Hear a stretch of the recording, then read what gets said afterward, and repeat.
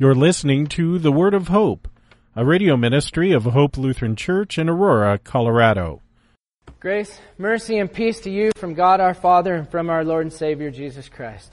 Amen. If you will, I'd like to talk about adoption for a little bit. I mean, we're very familiar with this process, and we see it in our world today where families adopt children in need.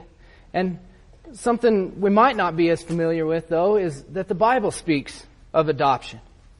The Bible talks about adoption slightly differently. In our world, only those who are in need of parents are adopted. Those who have parents are fine and don't need this adoption to happen to them. Well, this is where it is different from what the Bible talks about. The Bible says that we are all in need of adoption to save us and to bring us to life. The Bible directly correlates adoption with salvation. Ephesians chapter 1 says, He predestined us for adoption as sons through Jesus Christ, according to the purpose of His will, to the praise of His glorious grace, with which He has blessed us in the Beloved. So this all points out the similarity between adoption and salvation. And the reason I mention this, I think this similarity and the text, the lesson from John this morning, will be helpful to look at in light of adoption. With the process of adoption, you have different people playing different roles and that each person will fill. For our benefit, I think it'll be good for us to understand these roles, and the connection with the text will be helpful so that I will introduce a hypothetical family. For simplicity's sake, let's just call it the Jones family. So, the Jones family, they're not able to have children. So adoption is going to be the only way that they can have any kids. Now this fact does not bother the Joneses, though. They will love this child, and they will treat it as though it was naturally born to them. So this family, they do go and get this child.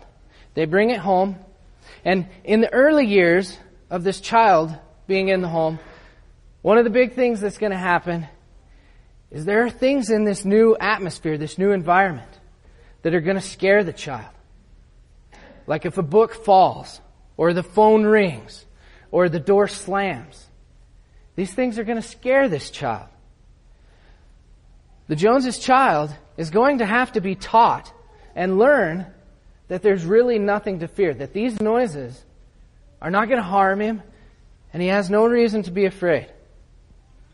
When it does happen, the Joneses' parents, or the child's parents, are going to come and scoop up this child that is crying. They're going to comfort him and show him that there's nothing to fear. Now this is a wonderful image. You have this child fretting, scared, thinking its safety is about to crash in, concerned about its future. And the parents come over and they scoop up this child, comfort them, and assure him that there's nothing to be afraid of. Well, the Lord does this for us as well.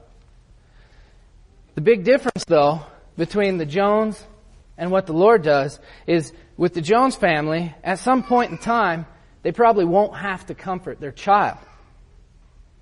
Well, this is not the case with our Lord. We can never outgrow the comfort He has and gives to us. That's why He comes to us in His Word and in the lesson today. Now, I don't want to be so bold as to compare the disciples exactly to a whining, crying baby, but it does point out the issue of fear that is behind the events. In verses 5 through 9, you will see their fear concerning the crowd that is coming. Lifting up His eyes, then, and seeing that a large crowd was coming toward Him, Jesus said to Philip, "Where are we to buy bread so that these people may eat?" He said this to test Him, for He Himself knew what He would do. Philip answered Him, 200 denarii worth of bread would not be enough for each of them to get a little. One of his disciples, Andrew, Simon Peter's brother, said to him, "There is a boy here who has 5 barley loaves and 2 fish. But what are they for so many?" So here, you can kind of see that the disciples are starting to be concerned. Their fear is bubbling up because they don't know what they're going to do for this huge crowd that is coming. Well, Jesus poses this question to see how they're going to respond. Jesus knows what he's going to do for the crowd. And here he's trying to teach his disciples that they have no reason to be concerned. Well, this is our state also. We might think that we might be better at managing our fear as the disciples were. We might not be like the Joneses infant whenever something scares us and scream and cry. But we're really no different. We still have that same fear. I mean, we can be often concerned about our jobs, so that we're crying over our jobs. What if I lose my job? What am I going to do? Well, this fear of losing our job is ill-informed to begin with, because it really assumes that you were able to get that job apart from God's provision. And that's not so. God gave us our first job or whatever, and if we lose that, if it's God's will, He will give us another job. And even tougher, it might be possible that the first job was taken from us to remind us that He is the one from which we get our daily bread, and not ourselves and our ability to keep our own jobs. Well, employment is just one example. This is not the only place where we're given into fear. We're often afraid of where our nations are heading, what our kids are doing, all these things that shake our security and our confidence and our peace. So it's easy for us to be afraid of the sounds or the scary things out in this world, just as the Joneses' baby was. But we forget about our Father. Well, continuing on a little bit, what is likely to happen next as we learn about our fear and we even become better at controlling it, the next thing that often happens is we try to fix things ourselves. Now, back to the Joneses family. I think they might experience this as well with their child. So let's assume some time passes and the child grows and is becoming less and less afraid of its environment. Child becomes more and more independent and begins to think that he can fix all his own problems. Let's assume this happens in teenage years. I'm sure that's really not the story that is really happening out there, but for the purpose of this sermon, let's just assume it's true. The Joneses' child is approaching a point where his parents are actually becoming the last people he is going to go to. He's beginning to think he can fix all his answers, or fix all his own problems and answer all his own questions. Yet again, it seems like this is the case with all of us. The disciples even struggle with this problem. The disciples have been with Jesus for several miracles. He has healed many people of their diseases. He has cured several people just by speaking. But apparently that's not enough. Apparently it must be easier to miraculously heal people than it would be to come up with food. Now Jesus asks this question to see where their trust is. And their response shows us exactly where they're placing their trust. Philip answered him, 200 denarii worth of bread would not be enough for each of them to get a little. One of his disciples, Andrew, Simon Peter's brother, said to him, there is a boy here who has 5 barley loaves and 2 fish, but what are they for so many? Here, they're apparently in the same situation as the Joneses' child now. They think that they have to have all the answers and the solutions themselves. They're trusting in their own ability to solve problems rather than trusting in the Lord and His ability to take care of them. This problem also is more common with us than we would like to think. How often do we have the attitude, well, I've got to do something or nobody else will? This is a very common phrase that I've heard. I've even thought of it myself. Well, somebody's got to do something or it won't happen. Or frequently, we won't reach out for help until we have to. We'll exhaust all possibilities of solving problems ourselves, coming up with the solution, answers ourselves before we even attempt to reach out. Now, to do this is not trusting in other people for help. It's desperation. It's lack of any other choices. But the point being, after we go to these other people for help, within families, friends, whatever, if they can't help us, then who's our last resort? Who do we often go to as a last resort? It's often God. Now see, with this being our sinful nature and the way we approach things, I mean, it's no wonder we go through so many trials and sufferings. Our sinful pride and arrogance, thinking that we can solve our own issues, our own problems, is constantly needing discipline. It might even be that we could eliminate some of our sufferings if we would just trust in God like we're supposed to. And this is what Pastor's constantly talking about when he says we begin to trust in God. We can never do it completely, and it'll never be perfected until we're called home or Jesus comes again. Now, with all of this in mind, I'd like to look a little bit at the circumstances of adoption and how adoption really has nothing to do with the value of the one being adopted. The Joneses family, they didn't adopt this child because it would someday make them money or benefit them.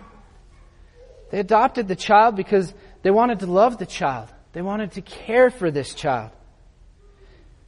They wanted this child to become part of their family. So the child takes on their name and benefits from being a member of the Joneses family.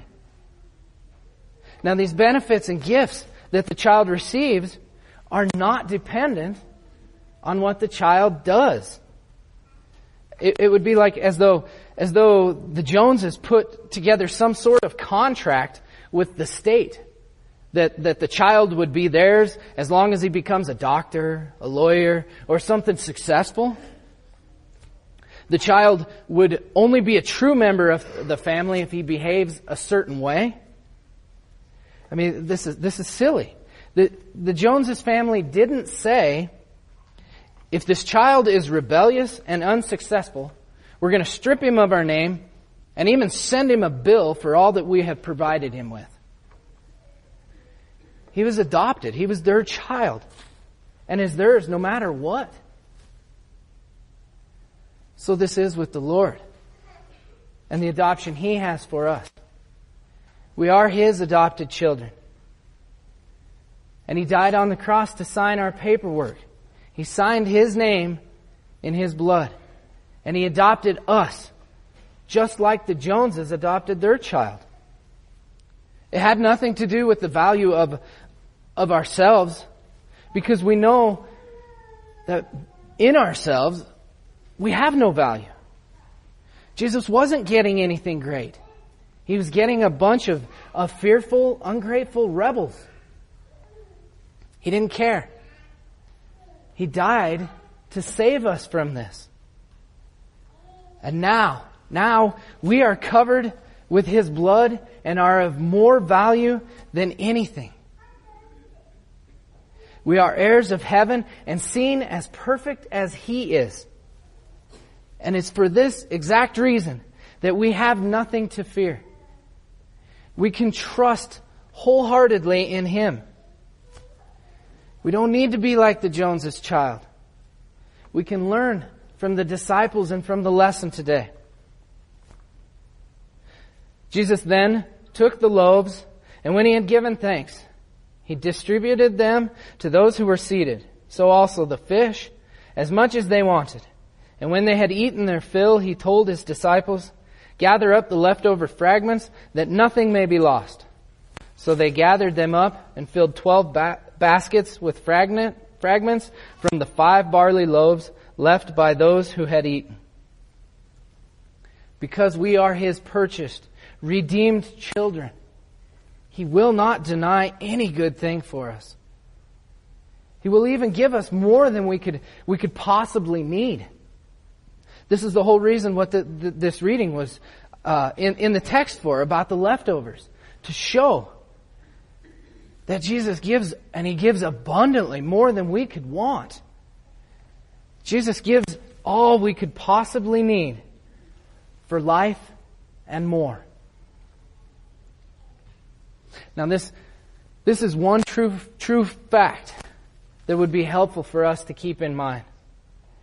Because we often are clouded by our sinful flesh. We often approach the Father as dirty, rotten sinners. Now back to this adoption image. I mean, think about it. Could you imagine what it would be like if the Joneses' child kept coming to his parents, scared and afraid, as though he weren't welcome in his own home? Or even, what if our own children kept coming to us as though we were strangers, as though they were terrified just even to speak to us? Well, this wouldn't sit well with us. We wouldn't be happy with that. We want our children to know our love and to approach us in the relationship of this family. Our Heavenly Father has this in mind for us as well. He wants us to come to him confident and not fearing. He wants us to come trusting in him completely. And he will give all we need because we are his redeemed, purchased children. Amen. The peace of God, which passes all understanding, keep your hearts and minds in Christ Jesus.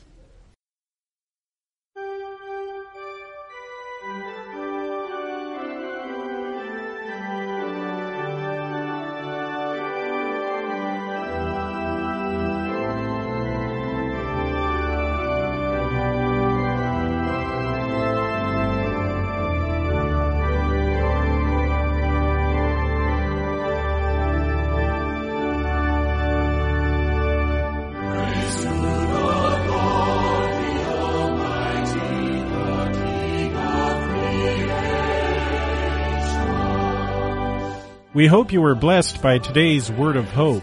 Hope Lutheran Church is located at 1345 Macon Street in Aurora, Colorado.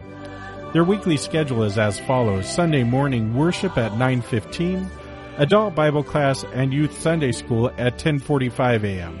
On Tuesday mornings there is a Matin service at 8:30 a.m. with a Bible class to follow at 9:30 a.m. You can find out more about Hope Lutheran Church at www.hope-aurora.org. That's www.hope-aurora.org. Until next time, may the Lord bless you and keep you in his grace.